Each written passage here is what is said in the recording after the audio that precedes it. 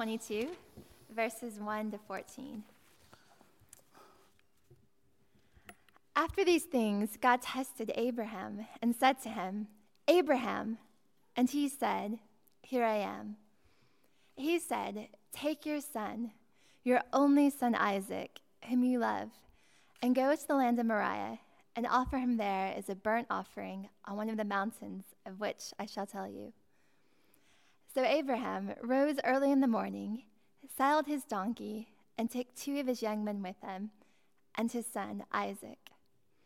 And he cut the wood for the burnt offering, and arose and went to the place of which God had told him. On the 3rd day, Abraham lifted up his eyes and saw the place from afar. Then Abraham said to his young men, "Stay here with the donkey. I and the boy will go over there and worship and come to you again." And Abraham took the wood of the burnt offering and laid it on his son Isaac. And he took in his hand the fire and the knife, and they both went to them together. And Isaac said to his father Abraham, "My father!" And he said, "Here I am, my son." He said, "Behold, the fire and the wood, but where is the lamb for a burnt offering?" Abraham said, "God will provide for himself the lamb for a burnt offering, my son." So they both went of them together. When they came to the place of which God had told him, Abraham built the altar there and laid the wood in order and bound Isaac his son and laid him on the altar on top of the wood. Then Abraham reached out his hand and took the knife to slaughter his son. But the angel of the Lord called to him from heaven and said, "Abraham, Abraham!" And he said, "Here I am." He said, "Do not lay your hand on the boy or do anything to him. For now I know that you fear God, seeing that you have not withheld your son, your only son, from me." And Abraham lifted up his eyes and looked, and behold, behind him there was a ram, caught in the thicket by its horns. And Abraham went and took the ram and offered it up as a burnt offering instead of his son. So Abraham called the name of the place, "The Lord will provide," as it is said to this day, "On the mount of the Lord it shall be provided." This is the word of the Lord. Thanks be to God. So if any of our children want to join me, we're going to be talking about this story in the side chapel and just thinking more about what it means for us. So you're very welcome to come. Any children, anyone childlike at heart, we can come.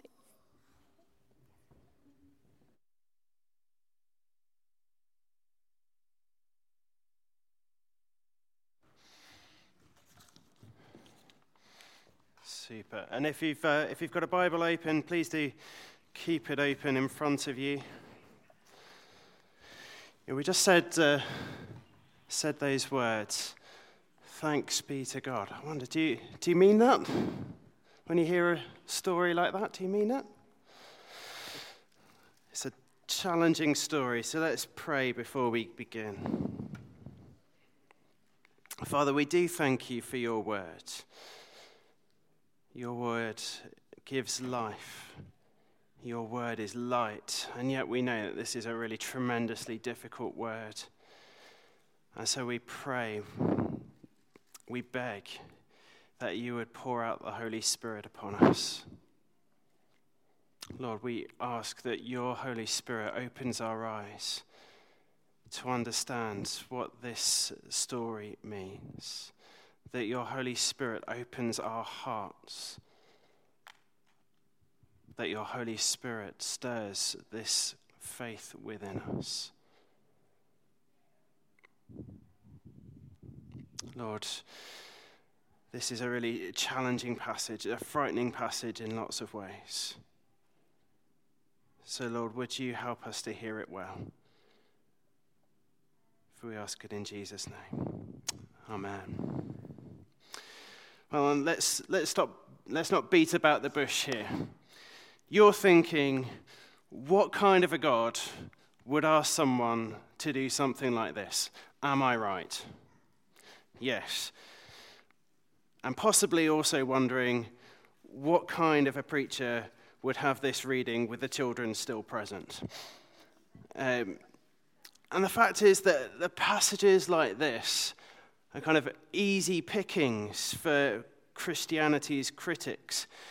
Because if ever you wanted proof that God is dangerous, belief in God is dangerous, then surely a story like this is gold for those who want to say how religion should have no place in the modern world. You know, think about this story and how it reads to someone who isn't part of the church. Someone thinks that they hear God's voice telling them to go and kill their own son, and in blind faith, he sets off, knife in hand, to perform the divinely decreed deadly deed. Aren't stories like this proof that religion is dangerous and that we shouldn't take the Bible seriously? You can imagine people asking that. And sadly, it's true that all manner of evil has been done in God's name, but God doesn't own it. God is the original author of the not in my name movement. It's called the third commandment. You shall not take my name in vain. Nevertheless, the fact remains that this is a challenging, perplexing, and unpalatable story, and no sleight of hand on my part can make it less so. And yet, it's also really important for me to say that neither the Jewish community or the Christian community through the centuries has ever read this story as an endorsement for child abuse or child sacrifice or murder or terrorism or anything like that. But rather, this story has always been read in conjunction with the rest of the story of the scriptures as an illustration of a faith that's willing to yield even what's most valuable to us. And it's also really important to point out that Genesis 22 is primarily intended for the family of faith, not for outsiders to the family of faith. This story is hard enough for us on the inside, let alone those looking in from the outside. We struggle to know what to do with this story, and I'm sure that I probably can imagine that there are quite a few of us who probably would rather this story wasn't in the Bible. Am I right? Come on, be honest. And if you and I were responsible for editing the draft manuscript of the Bible, which thank God we're not, but if God sent us a proof copy, we were the editors, you can just imagine us taking the Bibles and we'll get out the red marker, big cross through Genesis 22. And we'll give our feedback to the Lord, and we'll say, "Look, Lord, we've sent you we've read the manuscript that you sent us. Frankly, we've got a few concerns about it." So this story, for instance, where you ask Abraham to sacrifice his son, I mean, what's with that? Folks aren't going to like that story. And honestly, you don't come out looking too good in it. People don't want to believe in a God like that. So our advice would be let's just cut out chapter 22, okay? That's probably how we would approach it if we had that job. But as the Old Testament scholar Ellen Davis says, God would probably tell us that we're missing the point. Because Genesis 22 isn't in our Bibles to make non-believers believe.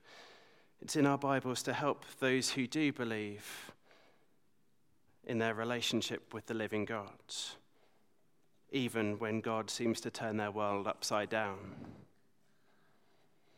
And the story of the near sacrifice of Isaac is scary, but it's not scary for the reason we first think it's scary, because it seems to portray God as a cruel, violent, bloodthirsty monster. No, that's not the reason it's scary. This story is scary because it shows us in no uncertain terms what faith in the living God looks like. And it's not pretty. Or at least it's not pretty as our culture thinks of prettiness in these kind of terms. The modern kind of obsession with individual rights and liberties doesn't look pretty in those contexts. Because this story says that Faith looks like unlimited obedience, saying yes to God. Not yes, but just yes. Faith looks like total and unconditional surrender. The willingness to treasure God above every other treasure, renouncing every other ground for confidence except for God. And faith looks like putting God first in all things, preferring him over every competitor for our affections. Abraham shows us that faith in our God is costly and requires courage. And that's the reason this story is so scary. Now, you can consider all that a disclaimer for what I'm about to say. So if you want to walk out now, I don't blame you. But please don't. I would just say, if there's a bite to this passage, remember that Jesus also turned many away when he spelled out the cost of discipleship. But please don't go, because if you do, you'll miss the fact that Abraham is never asked to give more than he's received. No matter what God asks of us, if we have him, no amount that we give is going to see us end up in the red. The God in whom Abraham is asked to go all in is the God who has first gone all in on Abraham. And so the question I just encourage us to have in our minds this afternoon as we're looking at this story is this: could God ever ask too much of us? Well, context is everything in this story, so let me just quickly set the scene for us. The opening 11 chapters of Genesis show us that the world God made was perfect in every way, but humanity has become trapped in this perpetually downward spiral of death and disobedience and self-destruction. And as we looked at last week with the story of Noah and the flood, that flood could have marked the point at which God just said, you know what, enough is enough. But he loved his creation so much that he was resolved to be God with us, no matter what, even though the sinful inclination of our hearts hadn't changed. And then in chapter 12 of Genesis, there's a decisive new chapter that breaks out in God's salvation story. From now on, God will move forward in relationship with the world through one man and his family. One man and his family chosen from among the many. And through this one man and his family, God will bless the whole world, a world that has strayed from him. And that man, of course, was Abraham. Now, before chapter 12, we know virtually nothing about Abraham, except that he lived in a pagan country in Mesopotamia. He was married to a woman called Sarah, who was old, who couldn't have children. They didn't have children. And what we do know is that he's called to give up his past, his security, his identity, and to venture out into a place that he doesn't yet know with only God's word to guide him. Then over the course of the next 25 years, from the age of 75 to 100, God will keep promising and renewing his promise of a son. And Abraham will keep believing that God will fulfill that promise. And though his trust wavers, no more so than when he and Sarah try and circumvent God by fathering a son through Sarah's maidservant Hagar, yet even then, afterwards, Abraham continued to believe that God would deliver on his word, despite all the evidence to the contrary. And so, in the words of the Apostle Paul, he says, hoping against hope, he believed that he would become the father of many nations, according to what was said, so numerous shall your descendants be. And this is really important, because guess what happens in chapter 21, just before this story? Isaac is born. The promised child, awaited for 25 years, is here. Hooray! After 25 years, God's delivered on his promise. Against all odds, he's given him a son. How much more agonizing then, these words. Take your son, your only son, Isaac, whom you love, and go to the land of Moriah and offer him there as a burnt offering on one of the mountains that I shall show you. And just as in Genesis 12, where God highlights what a big ask he was making with his threefold description of what Abraham was called to give up, his country, his kindred, his father's house, so here also God ratchets up the stakes with this threefold description of the sacrifice he wants Isaac to make. Your son, your only son, whom you love. You see, Isaac, wasn't just Abraham's son. That would have been painful enough. But Isaac was the son of God's impossible promise. The son he'd waited for 25 years. The son through whom God said he would bless the world. The stakes couldn't have been any higher. And in verse 1 of the reading that Angie read to us, the narrator lets us in on a secret, something that Abraham isn't aware of. This is a test. Sometime later, God tested Abraham. But this isn't like one of those fire drills that they talk about in the staff room for weeks and weeks before it happens. You all know it's coming. And then when the fire drill goes off, oh, we know this. Yeah, it's once a term. We always, go out, practice what we do. Abraham doesn't know it's a test. He treats God's word with absolute seriousness. And he does exactly what God asks him to do. And that's what faith is. Obedience. Abraham gets up early the next morning, saddles his donkey, takes Isaac and 2 of his servants with him, prepares some firewood and heads off for the place that God will show him. He doesn't argue. He doesn't prevaricate. He simply obeys. And you know what? It's really, it's one thing for us to be able to say to God, God, I love you. It's quite a different thing to be able to say to God, God, I obey you. So I wonder when the last time was that any of us said to ourselves, I really want to do this. But Jesus commands me not to, and so I won't. Or perhaps the other way around. I really don't want to do this, but Jesus commands me to, and so I will. If our faith never challenges us, never costs us anything,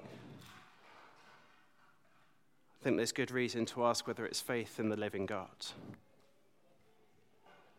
But surely, though, it would be reasonable for us to ask also whether wouldn't the faithful response of Abraham be to try and talk God out of it, like he did a few chapters earlier when he interceded for the righteous inhabitants of Sodom when God had pronounced his judgment on the city?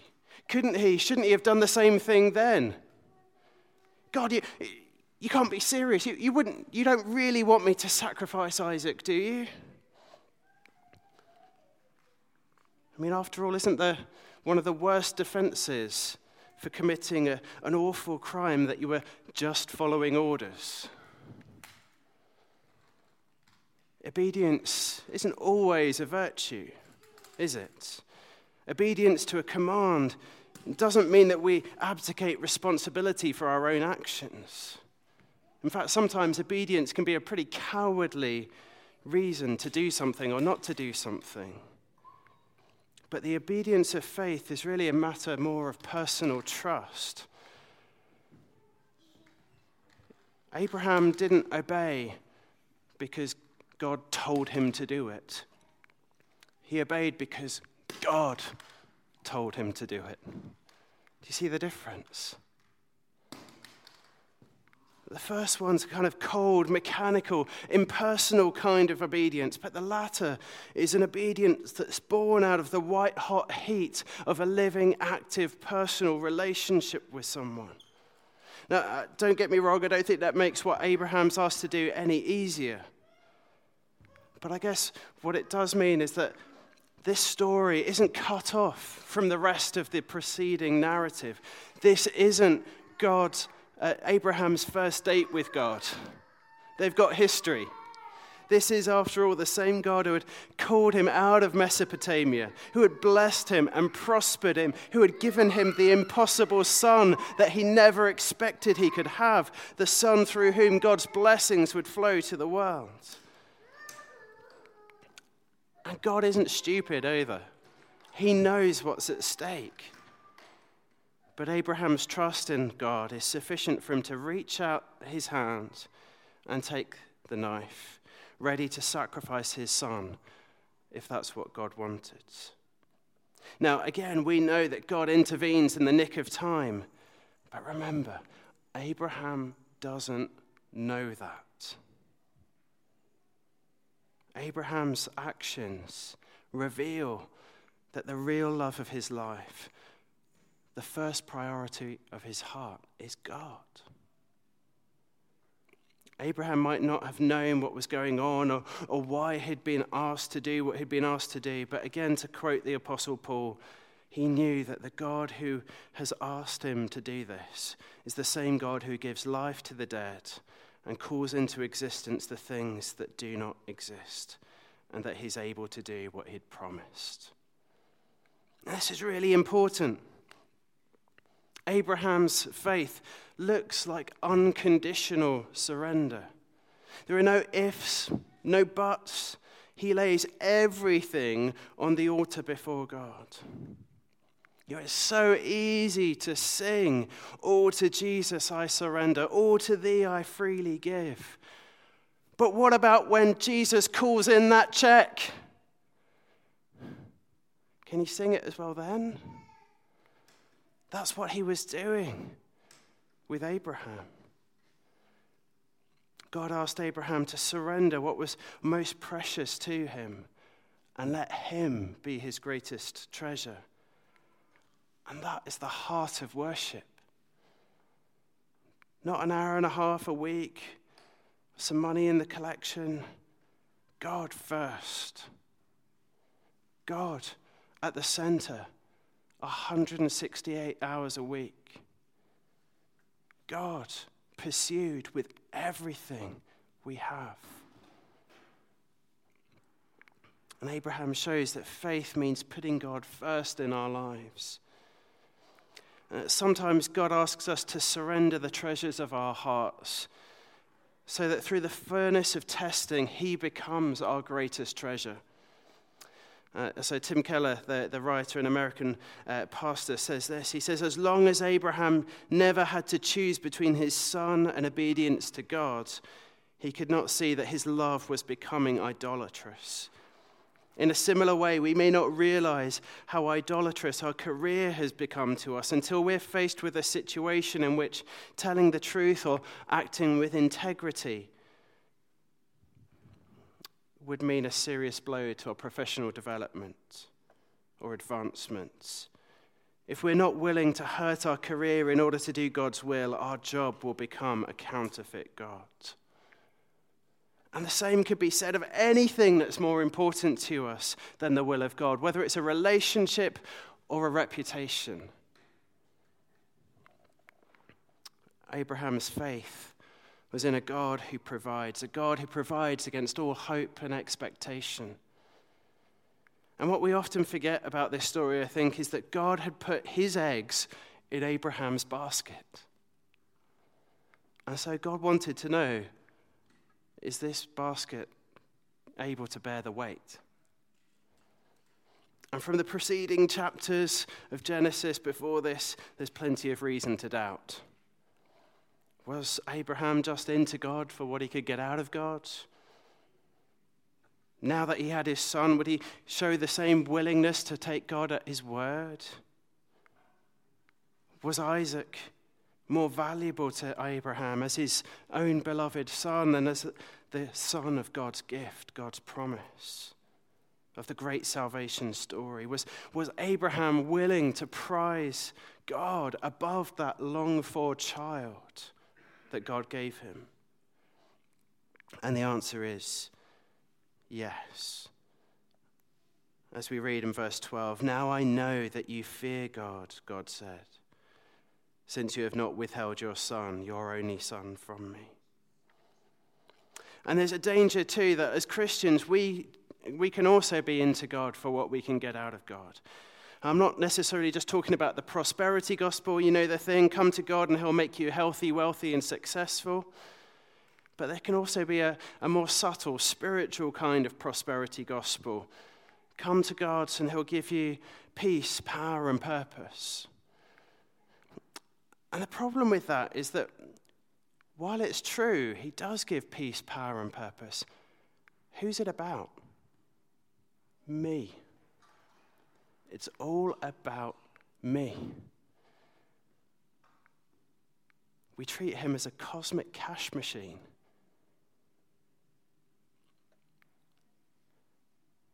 We're into God for what we can get out of God.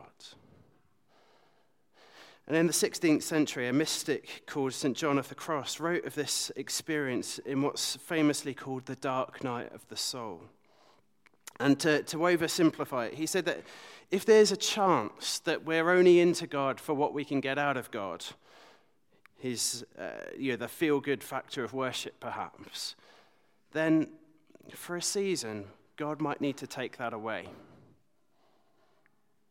He might need to take away that sense of his peace, his presence, his power, so that we can relearn what it means to love God for God's sake and not just for God's goodies. And then, and only then, is it safe for him to give back what he's taken away.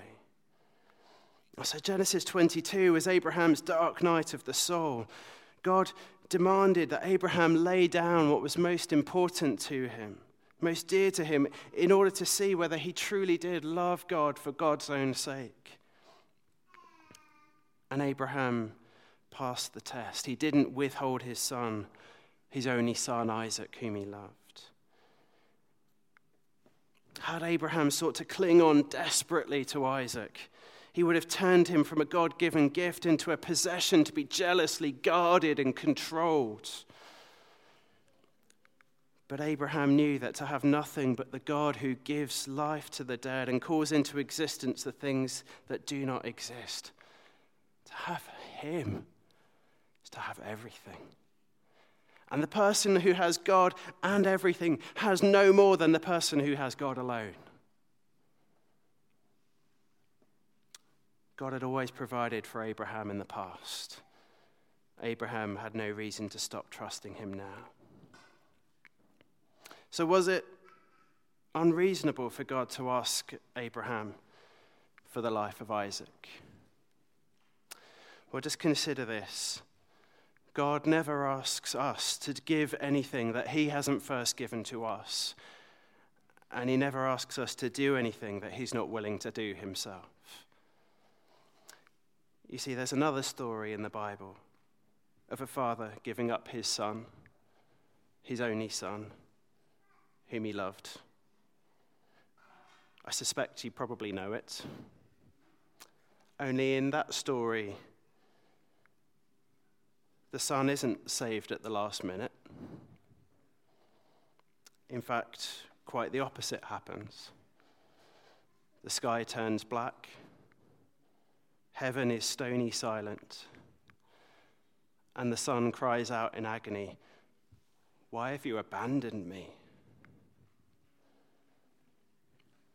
About 500 years ago, the great reformer Martin Luther read this story in Genesis 22 to his wife. And hearing it, his wife asked him, "How could a loving God ask Abraham to sacrifice his only son?" And Martin Luther gently replied, "Why, Katie, he did it himself.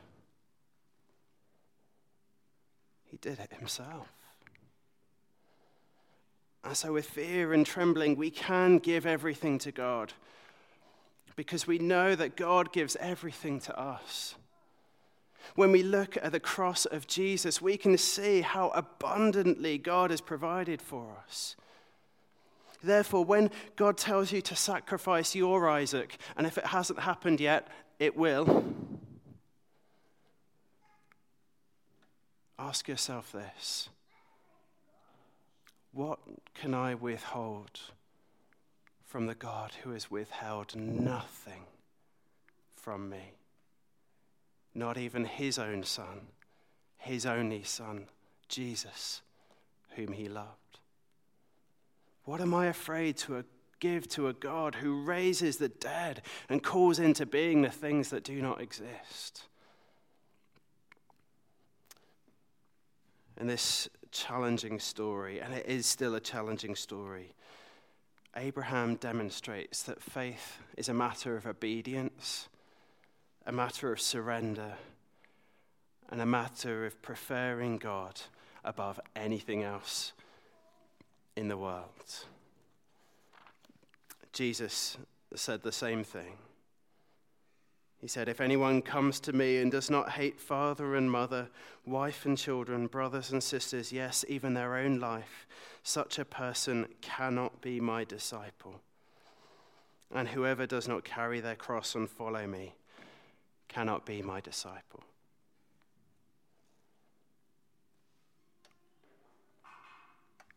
Abraham proved that he was into God for better, for worse, for richer, for poorer, in sickness and in health. The question is, are we?